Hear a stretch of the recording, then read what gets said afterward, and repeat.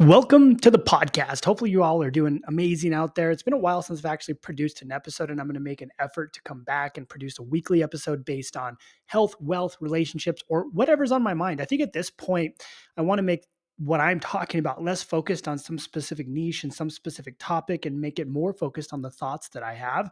And so this is going to sort of be the podcast moving forward is going to be sort of a confessions or a diary of a CEO. Like, what am I doing? What am I thinking about? All that kind of stuff to create the podcast that I'm really proud of and the podcast that I really want to do and produce. And it's going to be exciting. I think you're all going to like it. I'm always open to feedback. If you have feedback for me, just go to Chandler, send me an email, chandler@stoneagefield.com or Instagram.com/Chandler_SAF. And I'm always happy to hear feedback if you liked it, if you didn't, and everything in between. But to get started, what I wanted to talk about today was a topic that I find really interesting. It's a topic that you can use to optimize efficiency for both business owners and people in regular everyday life. And so, what I'm going to talk about today are 6 Japanese techniques that you can use right now to remove procrastination and optimize your efficiency as a business owner, optimize your efficiency at living your life, optimizing your efficiency just to be whole, healthy, happy, and moving to a place to where you're excited about where you're going. Me personally, I follow all of these. I think they're a profound set of ideas. And I think the idea is something that we all need to embrace and really strive to achieve and really focus on as a part of building and growing our lives to the next level. So the first one that I want to talk about is called Ikigai. And if I butcher these, I'm sorry in advance if someone can't handle it. If the grammar police show up at my door and send me to Guantanamo Bay, I hope you all miss me. But anyway, the first one is Ikigai. So the concept behind this is you want to find your purpose, find your direction, find your meaning, and find your philosophy in life. Like, why are you here? It's not just about what do I do for work. It's not about how much money do I make. It's not the fact that I'm a dad or a mom or anything in between. It's why are you here? What purpose do you have on this planet? What purpose do you want to provide for yourself to be on this planet? What makes you you? What makes you unique? Why are you different than another person? Why are you doing something that is valuable to yourself? What makes you valuable to you? And are your actions aligning with your values? I often have clients lay out a values beliefs worksheet and they have to put down what their most important values are. So you're looking at like faith, family, finances, business, all that kind of stuff, spirituality, whatever. And then next to it, they have to put how closely they're living up to those values. And you'll find the stark difference behind or between what our important values are and actually how closely we're living up to those values. Often the values that we find are the most important are not really the values that we're actually living up to. So that's actually a big wake up call. So I encourage everybody to write down what the most important values are to you. And then next to it, 1 through 10, how closely are you living up to those values? And if you find yourself not living up to those values in a way that you want to, well, then you can take those and you can piece them out and step by step adjust and modify so you change your life and adjust the trajectory of where you're headed so that way you are aligned closer towards those values. The next one that I want to talk about is Kaizen, number 2. And so this is about the micro goals. It's not really about the big goal. A lot of us will set these big goals, but then it becomes too hard to achieve. It becomes impossible because it seems like it's such a big, lofty thing that's so far out that we're never going to get there and it's going to be impossible to achieve because there's so many steps. So when we follow this philosophy behind Kaizen, it's about achieving small micro improvements basically every single day. You see, progress here is perfection, and achieving a small amount of progress every day leads to the motivation to be able to conquer big goals. If you look at the big hairy goal, it seems like it's way too far off, and we'll lose motivation on the way there because it just seems like it's going to be impossible to achieve. But if you break that big goal down into micro steps, and you achieve those little tiny steps once every day, one new step every single day, every single day, every single day, those little steps become bigger pieces of the overall goal, and you gain much more motivation to be able to actually achieve that big goal. So the next one that I want to talk about is Pomodoro. For me, this is really the ultimate time management and scheduling technique because what it does is it keeps me from getting burned out, making mistakes, getting angry, getting frustrated, and then continuously pushing myself into a place where I'm not making the best decisions possible. So think about it. You're working, you've spent 6 hours working on a project, or you've spent a significant amount of time working on a project. You're starting to make mistakes. You're getting tired. You're yawning. You say you need coffee. You're drinking coffee. It's not working. You start to make these little mistakes. You make another mistake. You get more and more frustrated. All of a sudden, you're ready to explode, and the mistakes just keep piling up. Well, with Pomodoro technique, what I like to do is I just simply block out 25 minutes of work and then 5 minutes of rest. So I'll work for 20 to 25 minutes and then I'll rest for about 5 minutes.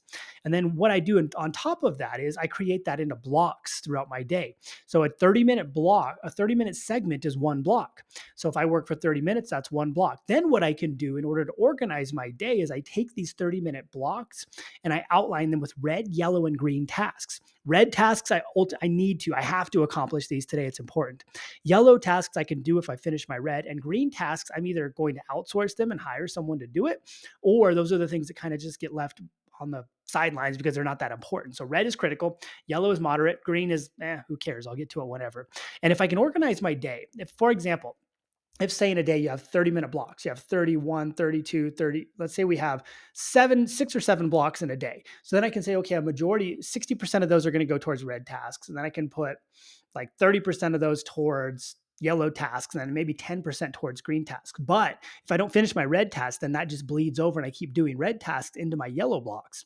So that way what this does is it allows me to, number one, segment my day in a way to where I can effectively plan for what I'm going to do and effectively have a day planned out. So my day's not chaotic 24/7, which massively increases my efficiency.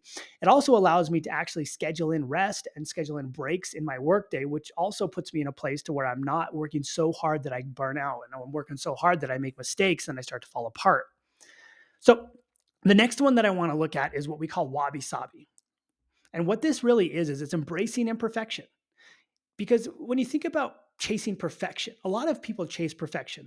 It has to be perfect. It has to be done right. They can't do it wrong. It's never going to work out if it's wrong. So they keep doing it. And they keep doing it and they keep doing it. But then what happens is they're frozen. They're not able to take action because everything they do gets so stuck on trying to be perfect. And then they beat themselves up over these little mistakes. And then because they're so frozen by chasing this perfection, they never actually take action. They never actually get anywhere. They never actually do anything. They never actually make a decision. And my philosophy here is progress is made through mistakes. Mistakes and making mistakes and learning what you did on the way and celebrating the process is ultimately the path that leads to mastery. It's ultimately the path that leads you to be able to make mistakes without all the information that you have at hand and being able to put yourself in a place where you're comfortable with making mistakes because you know you can learn from those mistakes and you can grow. We ultimately learn how to become masters at our craft, masters at what we're doing, masters of our life because of the mistakes we've made along the way that we've learned not to make anymore. If we fail to make those mistakes, if we're constantly trying to be perfect, we're never going to be in a place where we're actually going to be comfortable with the direction that we're headed because we don't really even know where we're going. So then number 5 is what I call harahachi. And really what this is incredible for me. This is where we focus on eating small meals throughout the day. We only eat to about 80% satiety. So when you look at the way I eat and the diet that I follow, I wake up in the morning and I have a small breakfast. Then 2 hours later, I have another meal. 2 hours later, I have another meal. 2 hours later, I have another meal. And these are small meals. These meals aren't like these giant, like 5, 6, 700 calorie meals. They're like maybe 200, 300 calorie meals. So then what I can do as I eat small meals throughout the day, I eat till I'm about 80% full. And then by the time the next meal comes, I'm just a little bit hungry and then I do it again. So I'm just keeping myself on the edge as I go. And what this prevents is it prevents me from overeating and bursting at the seams. It prevents me from putting myself in a place where I'm not eating in the best way possible because I'm eating too much. Then I start getting the afternoon burnout. I start to fall apart. I get tired. And then eventually what happens if you eat these big meals is you gain weight. So by eating these small meals and focusing on stretching them out throughout the day and only eating to about 80% satiety, you're able to manage how much you weigh and you're able to manage ultimately your nutritional plan without having to focus on like diets and crazy restriction and do all this stuff and say that you should eat well and that you need to eat well, because what happens is you create a pattern, and humans are creatures of habit. So if I create this habit and this pattern of eating where I'm doing this every 2 hours, the same day, same time, same thing every day, every 2 hours, then my body develops and learns from this habit. My body actually gets used to this habit. And I recognize during this process that I don't, in fact, need to eat as much as most people need to eat.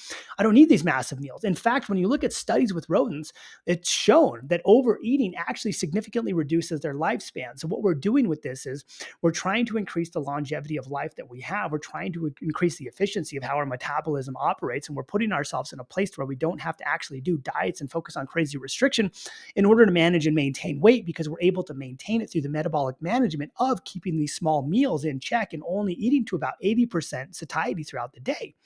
And then by creating a pattern and a habit of doing this, it puts me in a place to where now I can consistently do this and I don't have to think about it. So then the last thing that I want to look at is number 6, which is called Shoshin or Shoshin. However, like I said, if the grammar police are here, I'm going to Guantanamo Bay tomorrow. But you want to approach every task like a beginner.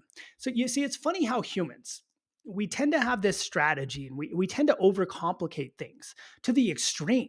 We'll build something and all of a sudden there's 55 steps. We'll build something and all of a sudden there's 900 steps. We're overthinking it. We're putting more into it. We've looked at it again. We've adjusted it again. We've modified it again. We've added another step. We've added another step.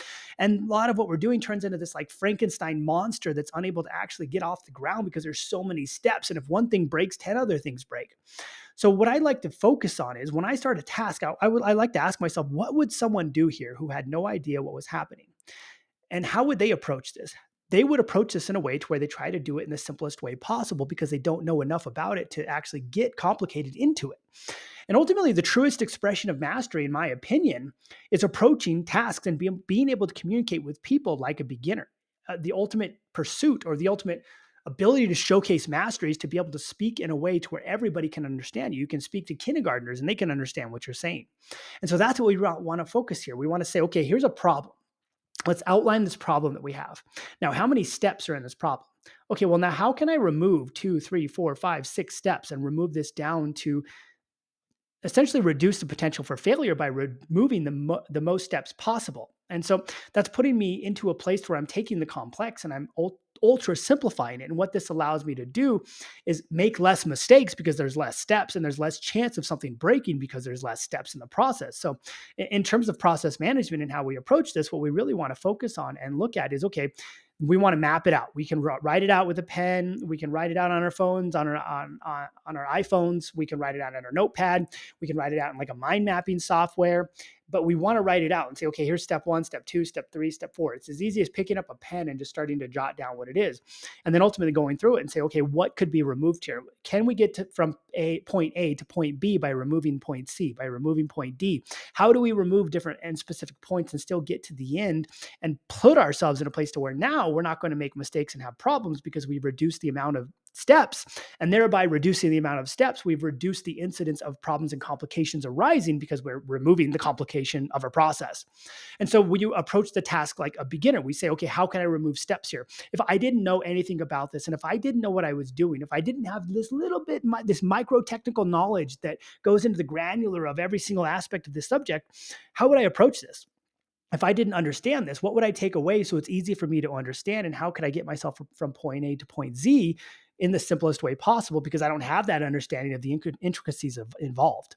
So ultimately, that's how I approach problem solving. It's approach every task like a beginner, have the mindset of a beginner, try not to overcomplicate problems and recognize that when you are overcomplicating, what you need to do is take a step back and look at what you can remove from the equation in order to ultra simplify what you're doing.